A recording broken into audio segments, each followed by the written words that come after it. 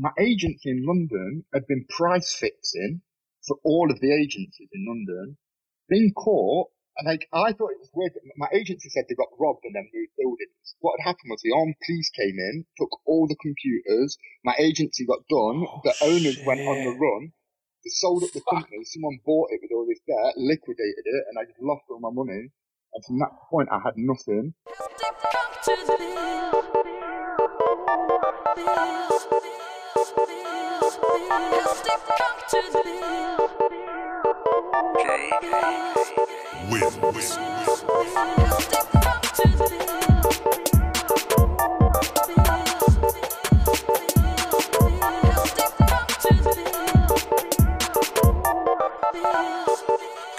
In the life of a geezer.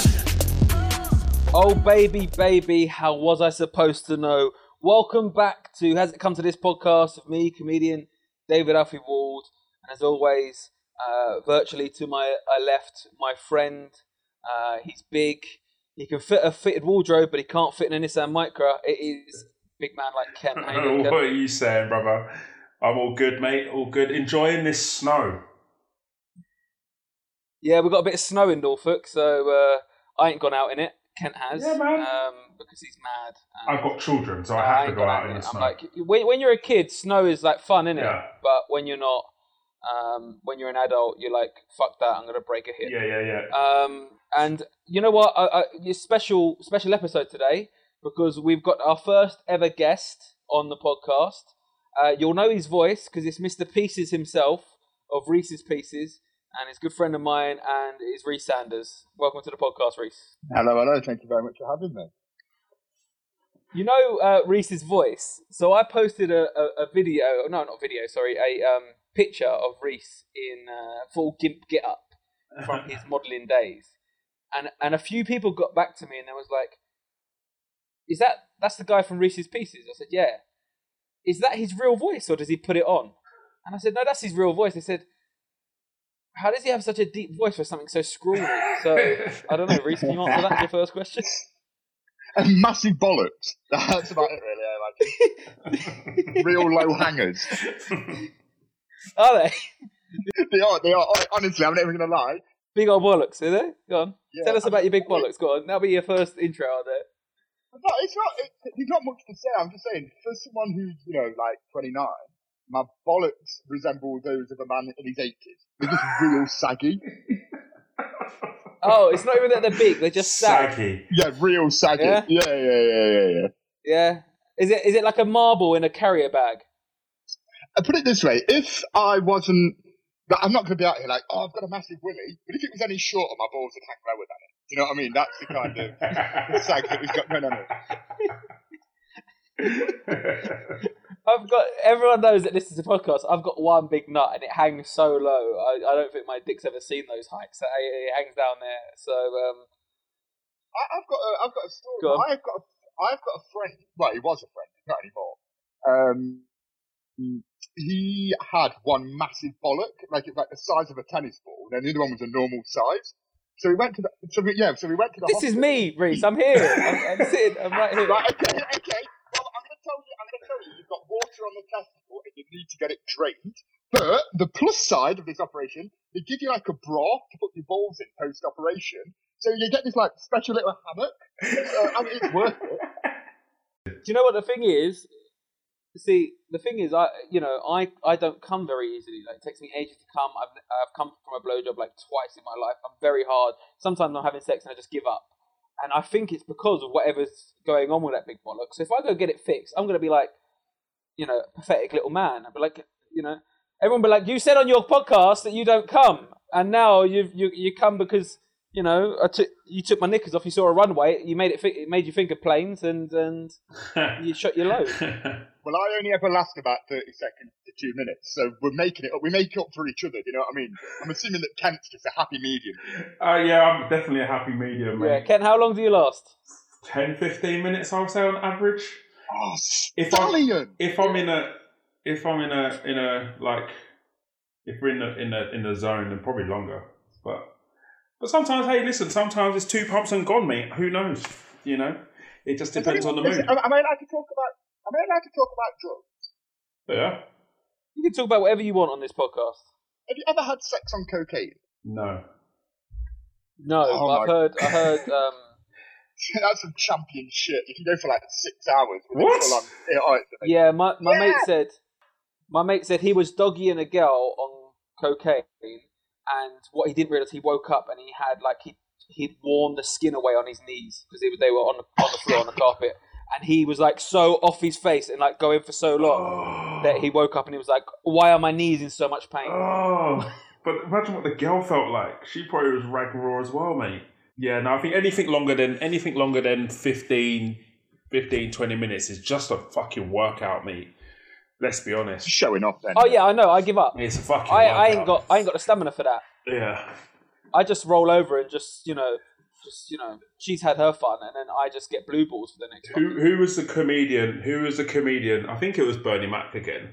Who said, like, when the girl turned around and said to him, "Man, you come too quick," and she said, "Bitch, you come too slow." That's what I say.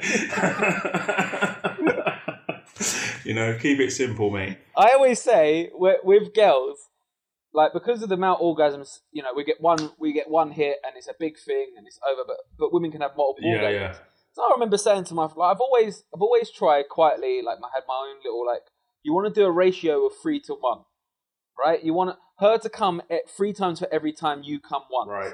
and that should even it up a bit, right? And then I said that to my friends, like my friends that are my original G's from back home, and then they were like, "Shut up, Dave, you fucking mug." And then for the rest of the night at the pub, they were calling me Todd, which stood for triple orgasm date. So just don't tell your friends stuff. I don't, but I think if you listen, I always say to all the guys that come to the gym and they're like, "Oh, I need to get abs," and I always say to them, "Listen, bro, abs might get you the girl, but good hip dexterity and big ass quads will keep the girl." Do you know what I mean? And I have neither of those. You don't have either of those things, but it's facts. Yeah. It's facts. And girls, it's one thing that girls don't really talk about this. Girls love booty on a man. Yeah, 100%. Girls love a little bubble butt on a man. 100%. Just never talk about it. Yeah. I've got a booty like kneecaps. It's inverted, -2 out of 10. I don't have one of those either. I've got a tiny little inverted bum as well. Because the girl knows if you've got a decent booty, mate, that means you've got a nice thrust action. Yeah. Exactly. The impact, the ball slapping the clip. Boom. This podcast. We're less than 10 minutes in, and it's not done anything for my self-esteem. So, I think this is why I can't keep a woman. If it makes you feel any better, I'm as bad in bed as I look. Don't worry about it. Well, moving on to how you look, Mr. Sanders. Yeah. Because we've got some questions for you, but let's just talk about your background a little bit. So, you're from Nottingham originally. Correct. And let's talk about how we met. We met about 4 years ago. Longer than that. 4 or 5 years ago. 5 years ago. You were about It's 2015, 20... Yeah. You were about to go on tour in Australia. Bet you ended up in Singapore, but that's another story. Haven't we all? And I came onto a radio station that you were working in. You was was you a co-host? I was covering for someone that day. It was meant to be Michael Caine that was interviewing you, but he wasn't in, and I had another show with him on radio. So I just covered for him that day because I wanted the money, and you happened to be in. Yeah, it was great. And then we kind of like just... One sec. How do you go from radio to modelling? I'm interested. How do you go from radio to... No, it was modelling to radio. Modelling to radio? Yeah, I went from face to So voice. he done modelling, I think... Because don't they say if you got a voice for radio because your face is so ugly? So if you went from modelling to radio, how does that work? I mean, I don't have a face for modelling, and I don't have a voice for radio. This episode is just like how to fraud your way through life. Yeah. No, but that's how we met. Yeah, life hacks. And that's how we met. We kind of stayed in touch over socials, and then like Reece moved to Walthamstow, where I'm from, and then we both knew Tony, who is a battle rapper, and we kind of just became more close in the last couple of years. But it's your backstory of really being a model, because I didn't realise how, like, I remember you saying when we met, "Oh yeah, I used to model," and I thought, right, was you like on the cover of like in a Next magazine or some shit? But you were like legit kind of top like Paris Fashion Week level model. I right? was the 27th biggest model in the world at one point. What? Yep. So, and what does a full-time model, what does it entail? Is it a case of like, you just get a phone call when someone needs you, or is it like you're like regular going to different shoots? Yeah, right. So it depends on kind of what model you are. Now, I never really modelled too much in England, so I couldn't be in the country, otherwise I wouldn't work. So for me, it would be like, right, you're going to Paris for 2 months, and then I'd go there, cast every single day for 2 weeks. If I then booked jobs, I'd stay there for the jobs, and then I'd fly to another country, same thing, then to another country, same thing. So I did that for like years. So did you have I'm assuming you had a manager or an agent then? So I still do. I have 17 agencies, and they're all in different countries and different cities. Wow, so you're just on their book, so they're like, hey, we got this gig, come over. I'm not on the books anymore. I'm on the shelf now, mate. Right. Yeah, okay. Well, let's start with a question. The listeners did send in some questions. Also, there's some stuff that you've texted me before that I just need to ask you about because it's like insane. Yeah. But we'll start with Tina says, is modelling into that level, I suppose like a runway at kind of a fashion week level, a toxic environment, and is there rivalry between sexes? There's no rivalry between sexes at all. The women get paid 10 times more than the men do, but men understand in this industry that it's this one, like, do you know what I mean? Let them fucking have it, like, but it's such a fucking sexist world. Men have been earning more than women forever. If you complain, you're a dick in it. You know what I mean? Especially when, for example, if I'm getting paid 10 grand for a shoot, I can't complain I'm getting 10 grand to fucking stand still for a day. You know what I mean? I'm not going to complain being like, she's got a vagina, so she gets more. You know what I mean? It's just a bit keddery. As like porn, really. What's that? I say, is it like porn like that? The women get more than men, but you just don't really complain about that, right? So. Yeah. Yeah, but women are better looking than men. Like, let's be honest. I would want to pay more to look at a woman. Even women prefer to look at women than men. It's true. Yeah. And what was you saying about the toxic environment? Is it like that? Or, you know. As for toxic environment, I think it's like, yeah and no. Like, there's going to be some clients that are fantastic, but then there's some clients and some models that it just. I mean, I've had a few run-ins with with agents, with photographers, with everyone, especially when it's like you're fat. Do you know what I mean? No one wants to do that. What was your worst? Have you ever like sparked or had a fight with anyone in backstage or like at a shoot or anything like that? Yeah, plenty. Let me tell you. One time in Paris, I was on the beach, and it's one of them. It's like the middle of winter. In winter, you shoot summer clothes. So I'm out on the beach in a pair of fucking Speedos and a vest, and it's like 6 a.m. in the morning. It's like 0 degrees, but the sun is blinding. So I can't see, and I'm freezing. So I'm saying to the photographer. The photographer's going, "Keep your eyes open. Keep your eyes open." I'm saying, "I can't. It's far too sunny." He's shouting at me, and then I made some snide comment, being like, because he was like, move your head, and I went, yeah, cause it's like no knowledge that if you move your head, the sun disappears. Do you know what I mean? It's not like anyway. The photographers grabbed me, like come up to me and grabbed me, so I just choked him out on the beach, and then. But was it just you and him there, or is there other people there as well? Like, oh, there's like a full team of like 50 people. And you had this guy, was you putting him asleep? Like, just I had to get pulled off him. First of all, I just put both my hands around his neck, and I was like, "This is a bit too violent." So I switched it up again, with a chokehold, and then everyone just grabbed me off him. But I was like, "Yo, he put his hands on me, and I just didn't want to punch him." You know what I mean? Because being choked out is better than being knocked out. I don't know. It depends. Like, it depends on who you ask that. True. Then I've had another time as well, sorry, where this one's mad, because this feeds into the toxic environment shit. So I used to have a best friend, yeah. When I first started modelling, he was 16, I was 18, and he was like my best mate in the industry. And he lived in Paris. He was from England, but he lived in Paris. But he was from a village in England called Thaxted, right? And that's one of them places where like the nearest next door neighbour is like you have to drive to your next door neighbour's house. You know what I mean? You can't borrow a cup of sugar in the night 'cause you're doing a 3 mile round trip. So, in his head, yeah, he's never met anyone from a big city. So he comes out and he's like, well, I'm 6'4", so therefore I'm bigger than people and I must be hard. And he had this like weird attitude where he just thought, because he was the toughest person in his village of 3 people. You know what I mean? So anyway, he lived in Paris and we were doing a show at 5 a.m. for John Galliano, I want to say. Anyway, we both stayed at his house so we could split a taxi in the morning. If you're late, they will deduct your pay. I wake up in the morning and he's locked his bedroom door and I can't wake him up. Phone's off, I'm banging on his bedroom door and he's not waking up. So I've left. I've just been like, fuck it, I've got to go. I've jumped in a taxi and got there. And then he's woke up a few hours later and rang me and been like, you did that on purpose. Because he was ranked the 20th biggest model in the world. And I was 27, yeah? So in his head, he was like, you're trying to one-up me. I was like, oh. Like, bro, honestly, didn't care.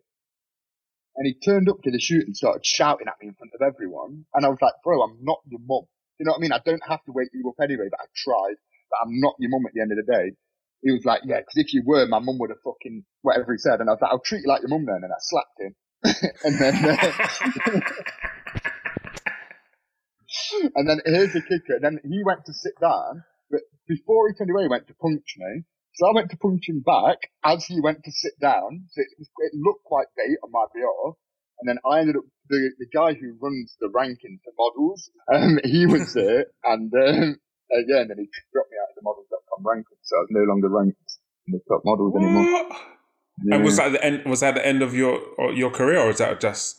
That was the end of that particular genre of my career. That took me out of the high fashion industry and put me into the commercial industry, which did kind of not last as long, but I made a lot more money doing that. So. Right.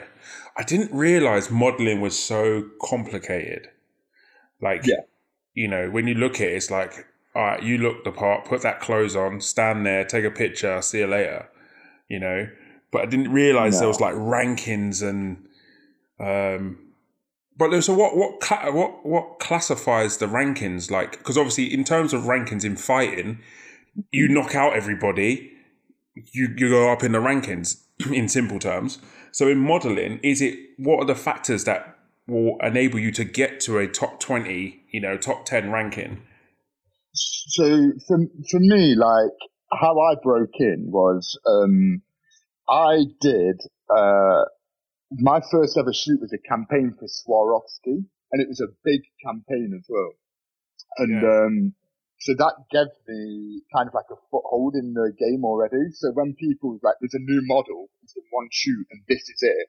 So then a lot of clients were like, I want to work with that guy before anybody else does. Right. And the thing is, I wasn't signed at the time. So like no one could work with me. So I had a 6-month period between doing that shoot, getting signed by all the agencies, and then actually starting modelling. So then when I had started, they were like, oh shit, here's that guy that we had wanted to work with. And everyone just booked me, because it wasn't like one person can book me first, because everyone had already heard of me. So everyone just booked me straight away. So I'd instantly worked for all the top clients within like my first month. And then that just projected me. So it's literally as simple as that. It's just a case of being in the right place at the right time, and then just riding that initial wave of people wanting to get hold of you, and obviously looking a certain way, right? Right. So the thing is, looking. He's butters. Yeah, but that's the thing. Yeah, is I am like realistically, I'm not butters. But I'm not a good. I'm not. So you said that like I've been digging it, like it's been getting to you every time I call you butters on the podcast. You said that with a bit of conviction, right? No. But what it was I looked so much different to everyone else. You know what I mean? Like the big ears, the pointy nose, the sharp face. So I stuck out. So when you look, and because of my build as well, I'm the right frame for modelling. So for the sample clothes to fit on, which that helped. But then having a face that would make you double take is going to sell the clothes, especially within the high fashion industry. Right. So yeah, what really did it for me was normally when you start, one big client will work with you, and then that will kind of take your route will start there. But because I had 6 months period, and that I worked with every client, it opened up the market completely to me, and it was luck, it wasn't judgment, but if you would have judged that properly and made that call, it would have been excellent work, because it is possible to do it like that, because it is all about strategies. You are building a career. It's like doing TV. You know what kind of TV work you're going to get. So you'll get some people that will just do like your shows like Lucifer and that. Basically, DB Woodside, for example, an actor, he did like Buffy the Vampire Slayer. He does all like Lucifer, all these angels and demons shows. He's found his niche. Typecast. Yeah, exactly. But you find your niche, and you know that you're going to get longevity in that particular industry. And for me, instead of being thrown down one route and it not being the correct one and it ending my career, because I was given every path at the beginning, I was able to try every single route possible and then find my niche and stick to it. Yeah, that's cool, man. Well, let's move on to a question that's not just for Reece, that's for everybody. And it's from actually Kent's Mrs. Danielle. It says, would you rather have sugary lips like when you just bite into a donut, or what's it dusted fingers for the rest of your life? You have to choose one. Oh no! No one wants what's it fingers, bruv. Like you will get no action from no girls. Nah. 1 second, just for the American listeners, what's it? So like cheese puffs or Cheetos? Cheetos, yeah. Yeah, no one wants yellow dust. It's like, you see like a full-time smoker that has yellow fingers. Like, no person. You shake someone's hand, you're going to leave crumbs on them. Oh, no, fuck that. Sugary lips. Yeah, but you've always got sugary lips, though. Yeah, but then you're always sweet. Imagine you... Okay, Kent. Yeah. Kent, but Kent, imagine you're meeting a new client for a big kind of, I don't know, personal training development for a gym, right? And then you turn up, you got sugar all over your lips. They might just think I've got dusty lips. Are you trying to be serious? They might just think I've got dusty, dry lips. Offer me some chapstick. But here's the thing, right? If you've got a sugary lip, you're constantly going to be slapping your chops. You know what I mean? And that is well, yeah, you're gonna lick continuously. Then you're gonna get, you guys will get a like dirty red. Yeah, there's red rings. The red ring around the mouth. Look like Mr. Popo from Dragon Ball Z. I don't know. Yeah. Oh shit. Oh, yeah, so man, I think I'd go sugary lips. And no one wants Cheeto, dusty, what's it fingers. No. What about you, Reece? Having dirty hands in general, like having anything on your hands, it's rank. It is butters, isn't it? Like I'm constant. Yeah. Like this whole sanitizing thing.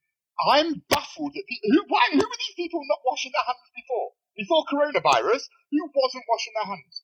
Most of the population. That's why it spread so fast. Bro, I was saying recently. It was only, remember when me and you we was at the pub just before all lockdown, was watching Tottenham with a load of Tottenham podcast like Tony. Well, I mean, this was like, we should have been locked down by then. The virus was here. It was all like, wash your hands, do that. I was going to the toilet and no white man were just coming in and just pissing and zipping up. And I'm like, if you're not going to wash your hands now, you're never going to wash your hands. You know? No, it is white guys. It's always white guys. So Reece, you're saying sugary lips, yeah? It's quite sexy as well. Do you know what I mean? What sugary lips is quite sexy. Sugary lips, or get wanked off by a Cheetos hand. You know what I mean? Yeah, if you got what's it hand, you could just put gloves on or something. You can't hide sugary lips, like. You just can't. Yeah, but why would you want to? You'd floss them. I'd be like, yo, I would get them sugary lips out at every opportunity. It'd be like exactly. You can literally the statement "come here, sugar lips" will actually be true, and amount of girls for Reece's point, you can be out and be like, "Do you want to kiss these sugary lips?" Do you know what I mean? Chat up line right there. I could, but I think my missus would be fuming. Yeah. Sugar in her. What'd you say? Sugar in her nunny. Yeah, you'd go down on her and get all sugar in her nunny, and she'd be like, "Oh, irritated." What's it fingers won't do that either. I don't know. At least it'll be a bit further up. You know what I mean? Might give her like that's the worst. Like a urine infection or something like that. You know what I mean? I mean, yeah, if she's got sugary lips down there, having sex would be like wanking with sandpaper, wouldn't it? It'd be real. Wow. That took it to another level, Reece.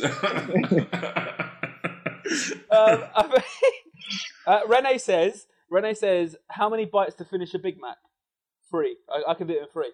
What, the new Big Mac or just a normal Big Mac? No, just a normal Big Mac. Right, it depends. Is indigestion going to be a problem in this? I don't. Nah. No, I don't think so. You couldn't do it in more. You couldn't do it in less than 3. 3 or 4? 4. I was saying 4. Yeah. I could do it in 3 because I'm a big fat cunt. But how could you do it in 3? I always remember I've got a cousin that's like my mum's eldest sibling's first child. So she's like well old. She's like an auntie age, you know. So she used to look after me when I was a kid. And she had a boyfriend, Gary, and he used to be able to eat a Big Mac in 2 bites. And I used to think it was the best shit I've ever seen as a kid. Jesus. Like, I aspire to be that man. Yo, all Garys are weird. I'm putting this out there right now. All Garys are weird. I heard this the other day. Someone mentioned this point to me the other day, which is true. Why is Gary spelt with 1 R when Mary is 1 R, but Barry is 2 R's? So should it be Gary or Gary with 2 R's? That's right. It should be Gary with 2 R's. Yeah, it should be. My dad's Gary. got Gary. I've got a friend called Gary. Now, they're all weird. Is it? Yeah. Yeah, it's a name that's going extinct apparently. By like 2040, it's going to be extinct. No, someone named their kid Gary last year. Oh no! Don't keep the Gary going. I remember when we was like 20, 18, 19, 20, something like that, and we was out partying, and my mate was chatting up this girl, and I was chatting up her mate, and then he said, "Well, so what's your name anyway?" She went, "Dawn," and this is Kent's mum's name, but it is an old woman's name, innit? And I'd never seen an 18-year-old, and my mate just started laughing. He just didn't know what to do. He was like, she was like, "What are you laughing at?" It's like, I've never met an 18-year-old called Dawn. I've got a mad one for you. I was once on a night out and I ended up going back to this woman's house. I was actually out with Bradley from episode 7, so that's a mad one. But I went back to this here he is. house. But yeah, I went back to this woman's house and she had a 14-year-old daughter called Gertrude. Fucking hell. Gertie. Oh my god. She gets bullied, doesn't she? That's just child abuse. Don't you think that's child abuse? I think certain names shouldn't be allowed. You know, they should have like an expiration date where for the sanctity of your child, you should never be allowed to call them Ethel or Gertrude or... There was a guy who got done for naming his children Bacon and Eggs, and I reckon that Gertrude is substantially worse than that. 100%. Bacon. Bacon was my tag name, wasn't it? Yeah, that's right. Yeah, that's right. Katie's got a question. Talking of shagging women, Katie's got a question for Reece. Have you ever shagged any female models and anybody famous? And then a second part to this question: is it true what they say about Alexander Wang? Now, I don't know who the fuck that is, and I didn't bother researching. So I hope Reece knows about who that is, because I didn't fucking need to prep him. So, out of respect to my other half, I'm not going to talk about who I've slept with in the past. Just because I wouldn't want to listen to a podcast and they'd be like, yeah, I took all this dick from her. Good man. Yeah, really, because that's what we was going to do next week. I was gonna get Amy on to see how much dick she's taken. I will not be listening to that episode. But yeah, Alexander Wang. This is a deep one. It's a bit of a mad one. Okay, can you tell us who he is? Because me and Kent would have no idea. He is a fashion designer who has recently had a load of allegations about him drugging and raping and sexually abusing models, male models. And I can say I had heard those rumours for years before that. Right. So I've just Googled the guy. And he looks like a sex man. He doesn't look like... I don't know, I'm confused. He's got like really long hair. It looks like a girl. Long hair on a man's sex person. He looks like the kind of guy he'll take his top off and he'll have a full head to body dragon like on his back. Like and he'll bring out two little hatchet. He looks like a hatchet man out of Warriors. Do you know what I mean? Like he would definitely kill you. But at the same time, sounds a bit racist. no, there's a TV program called Warriors with hatchet men in it. Like, yeah, I don't know. See, this is the thing, like, because Reece, when we last saw each other, when kind of lockdown eased and we went for drinks, you was telling me you did a shoot recent, like you had done a shoot recently, and you said that the photographer or I don't know if it's the photographer or the designer or whoever really wanted to fuck you. Yeah. What? Oh, I forgot about that. This photographer just booked me and was like, I'm shooting an editorial for whatever. Well, he got into my agency and like, I'm shooting an editorial for I've really wanted to shoot Reece for ages. Looking back now, I'm pretty sure he wasn't a photographer, but he had arranged an editorial with a magazine to shoot me. So I've gone down there and he keeps going on about his girlfriend and that. But then he keeps saying his boyfriend and being like, oh no, I mean my girlfriend. And I was like, wait, what? And he was like, yeah. What? So he was like, oh yeah, I met my girlfriend on Tinder. And then he'd be talking, he'd be like, yeah, so my boyfriend, yeah, so, oh, and he was saying that he met his girlfriend on Tinder, sorry, but they'd split up. And then later on he'd be like, yeah, and then when my boyfriend just moved out, and I mean my girlfriend. And I was like, wait, what? What? And then he kept... And you still went and met this guy? Well, it's 20. No, he was there. That it's happening. But, yeah, and then he's like... right. And then he's like, can you take your top off? Now, this is normal in Modern to shoot topless. And plus, I've got some, like, wild tattoos. So clients want to shoot him anyway. And he's like, can you take your top off? I'm like, yeah, no worries. Take my top off. And he's like, it's so sexy how the lights are shining off your body. I mean, it looks really good on camera. Right. And anyway, he just kept fucking dropping little slide moves on me all day. Yeah, what would you do? Like, how far, as you know, in terms of modelling, you would obviously get a brief of what the shoot's going to be beforehand, or do you just turn up and they just tell you this is what I want you to do? Yeah, that one. Sometimes, depending, if it's a show, you'll have a rehearsal before. So, I'll tell you one time about being touched up. And, I was working for like a massive client. I'm talking one of the biggest clients in the world. I'm not going to say the name. One of the biggest clients in the world in New York for New York Fashion Week, right? But to walk to the show, I was meant to open it. I was meant to be the first guy to walk out. That's like one of the biggest things you could do. So opening for this huge client in New York, and they liked me that much that they booked me for a week beforehand to try on all the outfits, and that's called doing looks. So they booked me to do looks, and they pay me $2,000 a day, right? 5 days.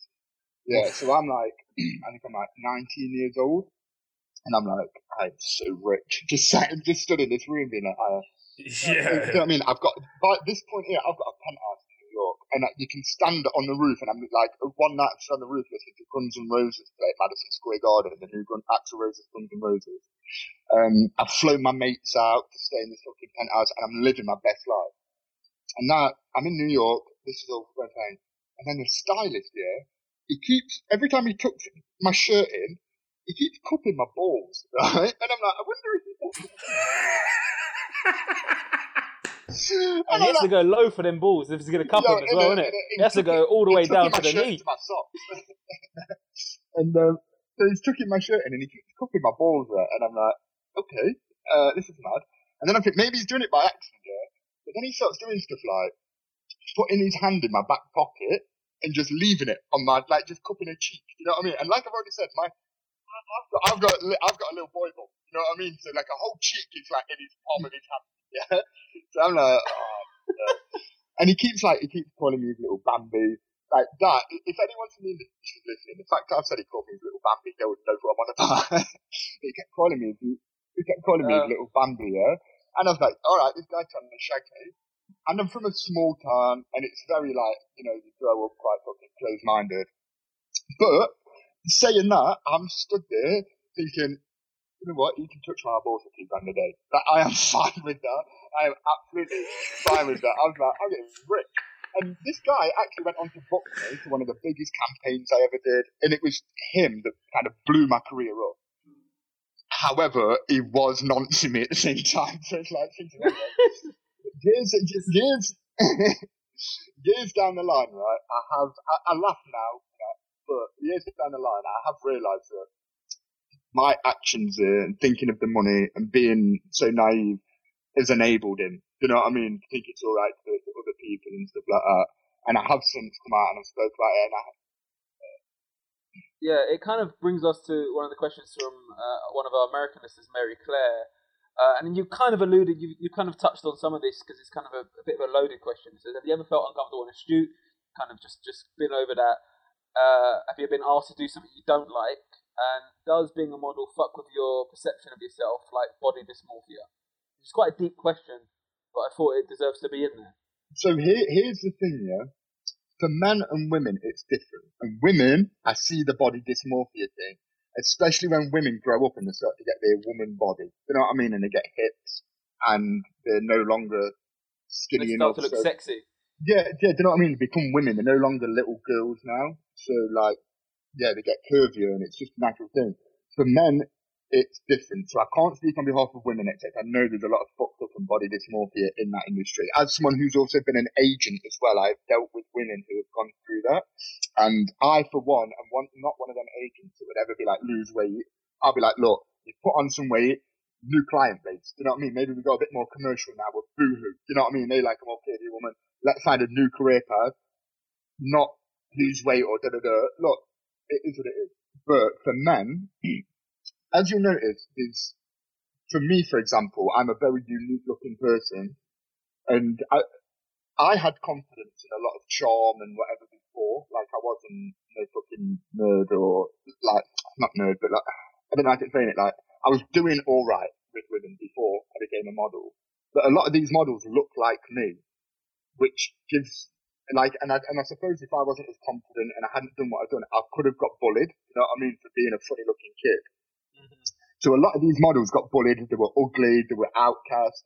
So they then become a model, and it doesn't fuck with them on the side that like, oh, I need to get skinny. So they now think they're sexy, and they get this like boost of confidence, and they just become strange guys. You know what I mean? Like, women now want them because they're models, so they get this kind of like God complex. And that's one thing that like ego is a big problem that this industry can cause. And I've so guilty to it myself. Like, I've had issues in, like, times in the past where like I've become narcissistic and egotistical because I've been like, like people have, I remember one time, this is probably the big cringe, so I like talking about it now, even making it cringe. I just come back from Japan, and I got 70 grand in cash on me to pay. I'm just fucking out of myself to the tax office here. Anyway, I've got you are. Where's Reece's address again? I had some money on me. Anyway, yeah, in Japan they pay you in cash. So I just got back from Japan. My mate picked me up from the airport. I've been out there 3 months. I'm like, look, let's go out, drink, turn off. It's all on me. I go to this one pub in my hometown and I see an old teacher, and she's married to the guy who owns the pub. Anyway, she's like, you're doing well for yourself. Like, never would have thought it. She hated me because I once had a fight with one of her people in her form. Anyway, and I did that cringy thing, was like, yeah, but I'm killing it now, and I just fucking got my cash out and put it on the table. It was so, like, yeah. That's awful. You know what I mean? That is like really bad. So no. And then I was 19 and I was like, man, it's 70 grand, and I was like, yeah. So I got a question. Obviously, at 19 years old, you haven't lived a lot at that age, but like you've been put in a position where you've accumulated, more money than most average people would potentially see in their lifetime. Like, how did you go about managing your money? Did you have anyone like advocate for you, or was it just, here's your cash and you just did whatever you want with it? It was that one. A lot of bad decisions. I only learned how to manage money when my career was coming to an end. So I was lucky enough to put some into savings, which, due to coronavirus, I don't even have now. But if I hadn't have been savvy with money towards the end of my career, I wouldn't have had that money to carry me through this fucking pandemic. The problem was, if you give a kid cash, attention, like, I started modelling and got big before Instagram. So it was when, it was like Tumblr was like a thing for the people in the fashion industry. And I was like, I was like the Tumblr equivalent of like a big name on Instagram now, as well as being a big name in the fashion industry. So I was getting all this like mad attention and I got mad money. And I'm like, well, I'm just going to keep up appearances. Like people think I'm this fucking wild party animal, drug fucking smashing guy. So I'm like out, all of my mates every night. I'm paying for them to come to different countries with me, paying rent for some of them, keeping them out of work. I kept friends out of work for years. I was just blowing through this cash and it was coming in. And I remember one month I made $5,000 and I was like, that's a shit month. Do you know what I mean? But if that's as bad as it gets, then no worries. Thanks. And money's going out, cars, do you know what I mean? And then like I'm making these bad investments into stuff and then not caring. Oh, it was a fucking bad idea, whatever. We moved, you know what I mean? And then you don't really see money dwindling. And what I used to do, I used to keep money in my agency account. So instead of using my bank, I'd bring my agency like, oh, can you transfer me? So like Paris, for example. Say I've done a big job out there, ring them up, yo, can you transfer me fucking $10,000? Yeah, cool. It'll be in by next Thursday. Ring London, yo, can you transfer me $5,000? You know what I mean? Yeah, come in and sign these paperwork. So yeah, so I don't know how much is in my account. I'm not looking at statements because when you've got money, you don't need to look how much money you've got. Yeah. You know what I mean? So then one time I'm in Paris and this is when I checked the photographer out. and I'm in Paris and I go and I'm coming back for a shoot and a couple of kids pickpocket me. And like an idiot, I didn't have a password on my phone and I had all my bank details saved in there. And again, this is one of those cocky, confident, narcissistic things. It was like, if I don't have a password on my phone, it's like I've got nothing to hide and I'm looking like I'm so fucking edgy and cool and da-da-da. I'm feeding my own ego. So anyway, I get robbed. These people hack my bank account, take all my money out of my bank account. And, but because it's my current account, it's probably, well, I know how much it was in it. It's just under £12,000. So they take all that money out and I'm like, okay, cool. I'll go to my agency and ask for money because I know that in London I've got some money. But I'm going to Spain first, sorry. So I've got a big job in Spain. So I'll go to Spain for a few months in between. And but these times here, I've not got my cash back. It's all going through a process that lawyers have to get involved because of the way that this money was taken and they thought that I've hidden the money essentially. Money laundering, yeah. So, eventually I've gone to Barcelona and I've done this job for like 2 weeks and it's a substantial amount of money, but in this industry you don't get paid for 3 months. So I'm like, I ring London and they're like, yeah, you can get your money, come in. It was just before Christmas. So like, yeah, come in and get your money. There's 11 grand in my agency account in London. Right, I go in when they tell me to, and there's only the accountant there. I'm trying to sort out this money with him, and he's like, speak to Adam, who was my booker. And I'm like, bro, like, just give me my money. Like, I need money now. Like, I don't have any money. Like, speak to Adam. Anyway, I ring Adam. I finally get in touch with him, and he's like, listen, the agency's gone bankrupt. We've lost all your money. He says, don't tell any of the models. No one knows yet, but all your money's gone. Now, the thing is, I've got 11 grand in my account yet, but what had happened was this big money job in Spain, they put me on the job, right? So this is another shitload of money. So this is a 14 grand job, bearing in mind. Right, let me put this out there. No, more, wait. No, yeah, 14,000, or just about 15,000 euros it was, for 2 weeks worth of work. They put me on the job, not my Spanish agency, and that's dodgy. Like, because agencies aren't meant to step on each other's toes. So it's like, it's dodgy that you put me on it. Well, he didn't put me on it, but my agency put me on it. Anyway, turns out what had happened was my agency in London had been price fixing for all of the agencies in London, been caught, and like, I thought it was weird. My agency said they got robbed and then moved buildings. What had happened was the armed police came in, took all the computers, my agency got done, the owners went on the run, they sold up the company, someone bought it with all this debt, liquidated it, and I just lost all my money. And from that point, I had nothing, and I just had to fucking... Luckily, I was able to sort out the Spanish money through my Spanish agency, but from then on, I had nothing, and I had to start again. My career was already on the ropes. My career was different then. I then made a bad decision to move to another agency that was more commercial, and I'm so ugly, like I was never going to be in a commercial agency.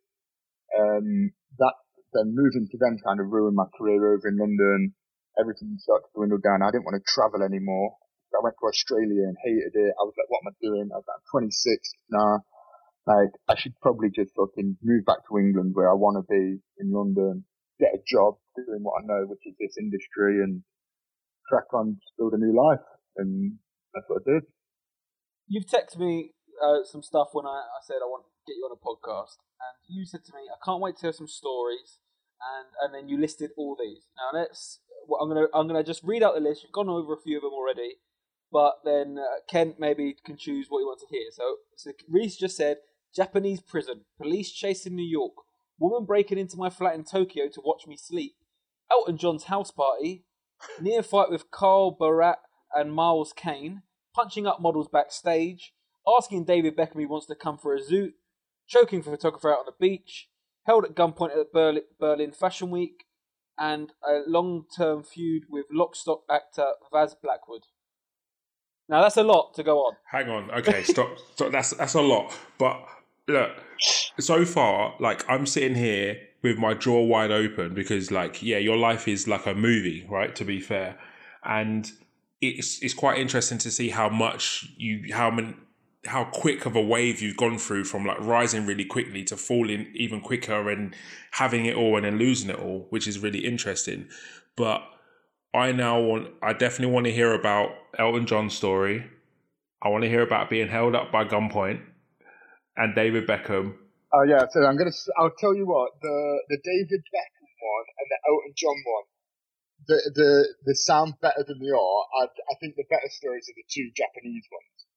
I'll tell the stories in the order that they happened. And I think the first one that happened was the woman breaking in to watch me sleep, right? So what happened was, my agency is owned by the mafia in Japan. Now that is completely normal. Like, no, that's normal. Actually. The mafia run a lot of stuff like that, right? So the mafia just own a modelling agency and it's mine. Like, that actually stands me in good stead down the line.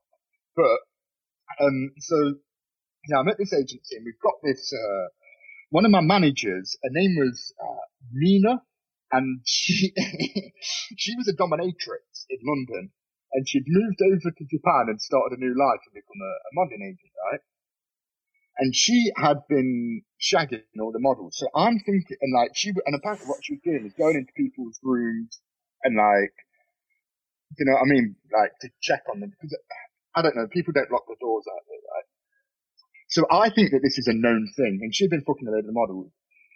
Anyway, I'm backstage, she gets sacked, right? So now we don't have her anymore, and she leaves the country. And I have a show, and I go to my show, and after my show, bear in mind, I'm 18, 19 at this point, and backstage at the show, this woman who's probably 30 years old, I've never met her before, and she flirts with me straight away. Anyway, stuff happens within 2 minutes of meeting her, and then I never see her again. This is backstage at a show, bearing in mind. Anyway, a few nights later, I've got another show, and it's for Dior. And I'm only one of two models that are working for Dior in Japan. It's like a massive thing, it's on gas. I've got to be there at 4 a.m. in the morning, and I'm doing it for 5 days, I think. The first day, I overslept, woke up at 6 a.m., got there at 10 a.m., and I took $6,000 off my fee. Yeah, so, like, I am not missing a fucking show again. So I'm in bed, so I go to bed nice and early. And I wake up randomly about 2 a.m., something like that. And there's a little Japanese woman stood over my bed, yeah, and she's just looking at me.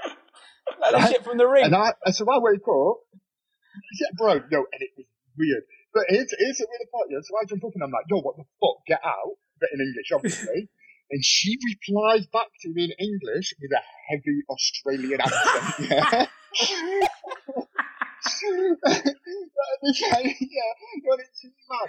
So I'm in Tokyo. I'm living in Shibuya, yeah, which is the heart of Tokyo. So I'm like, what the fuck? So I'm like, get out. And she's like, apologizing and like, I'm not going to attempt an Australian accent, but anyway, as I'm kicking her out, yeah, my bathroom door flies open. So I'm living in a studio apartment. The bathroom's tiny. The whole flat's tiny. My bathroom door flies open, and this fucking chick that I'd met backstage, a 30-year-old, bear in mind she's American, she's from LA. She sat on my toilet, yeah? And I'm like, what the fuck? And then I slam my toilet door and I'm like, what is going on? Like, what is going on? I've met this woman for 2 minutes, like a week ago. And anyway, and I'm freaking out. She comes out of my toilet and she starts trying to puncture it. So she's swinging at me and I grab both of her arms and I'm like, yo, and this point as well, she's got one shoe on. She's got one shoe on her. And I'm like, what is going on? Like, what is going on? And I'm trying to get out of my flat and I'm like, she's off a tip. And she's going, I thought you loved me. I thought you loved me. And I'm like, oh my days, like, what the fuck? I kick her out my flat. And this is after a whole ordeal. Anyway, I leave the next morning, and she's still sat outside of the block of flats here, and I'm like, right, so I've gone past her, she's not seen me, I'm like, what is going on, man? Like, it's one of those things, like, I love those kind of stories that sound so crazy you couldn't lie about that. Do you know that one's like, where it's like, it's so mad, like, I mean, listen, anyone from my ends that gets woken up in the middle of the night by someone standing over the bed, they're getting their ass robbed and they're getting tied up, do you know? But like, that is crazy. Wait, let me just tie that story. Let me just tie that story up for you real quick. Yeah, the woman standing over my bed, she went on to. So I said my manager got sacked. She went on to then become the manager at my agency, and on her welcome meal to the agency, had to take me to one side and beg me not to tell the agency what happened. She said she was watching me, so I didn't wake up whilst her mate used my toilet. They said they didn't know it was my flat, and she really needed the toilet, so they just walked into a random flat and used one. And she waited. What? Yeah, tell us about the prison, Reece. Right, so this one, again, it's one of them where it's like, in Japan, yeah, there is zero crime. Like, there has never been crime. Everything is mafia run. So, like I said earlier, my agency is run by the mafia. This does, I think, come part to play in this story. So, what happened was, my missus and I were meant to go to Amsterdam. It was her birthday, but I'd got this massive contract in Japan, and I decided to take it up. So I changed my name on the tickets, and her and her mate went to Amsterdam, and I went to Japan. And she sends me a postcard on her birthday, so I'm like, waiting for this postcard, and I get a phone call from my agency one day, and this is like probably 3 months after she sent the postcard, and they say, oh, you've got a letter, and I'm like, oh, buzzing, I know what it is, and they're like, yeah, police and immigrations are here, and I was like, oh shit. So I ring my missus, and I'm like, yo, I'm like, why am I getting fucking nicked? She's like, I put weed in the postcard. And I was like, oh my god. She's like, yeah, I wrapped it in cling film because I didn't think it would get shown up on the detector. Not tinfoil. Oh cling my film. god.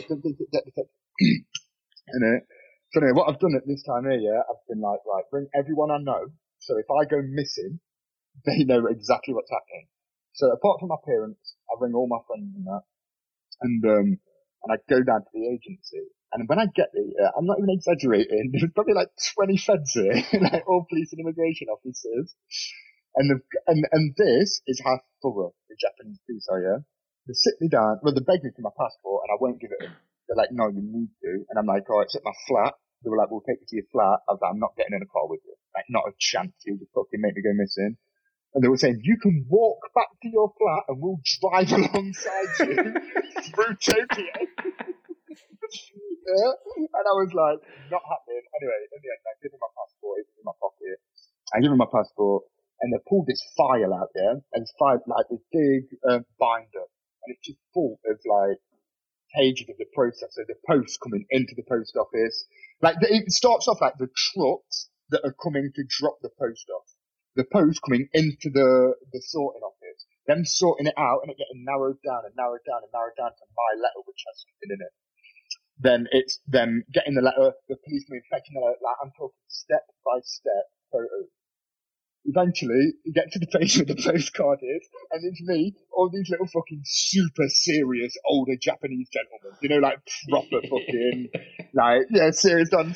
Turn to the postcard, it's a vagina and an arsehole with two googly eyes stuck either side of it.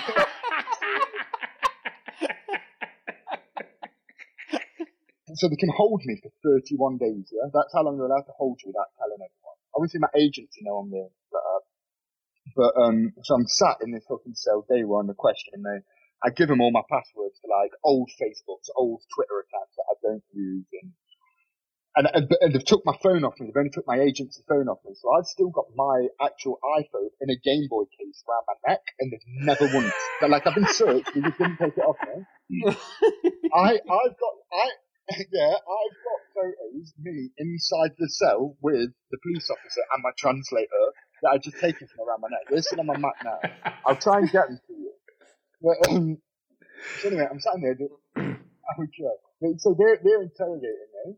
And I've got a job that day, yeah, and it's one of the biggest shows in Tokyo Fashion Week. It's the closing show, and it's one of their version of like One Direction. Mad story is, I actually met One Direction out there, we ended up going out, but this is like Japanese One Direction. And because I've got that show, the police let me go to work. So they've arrested me, they're holding me. Then they take me, like escorted by the police to this show.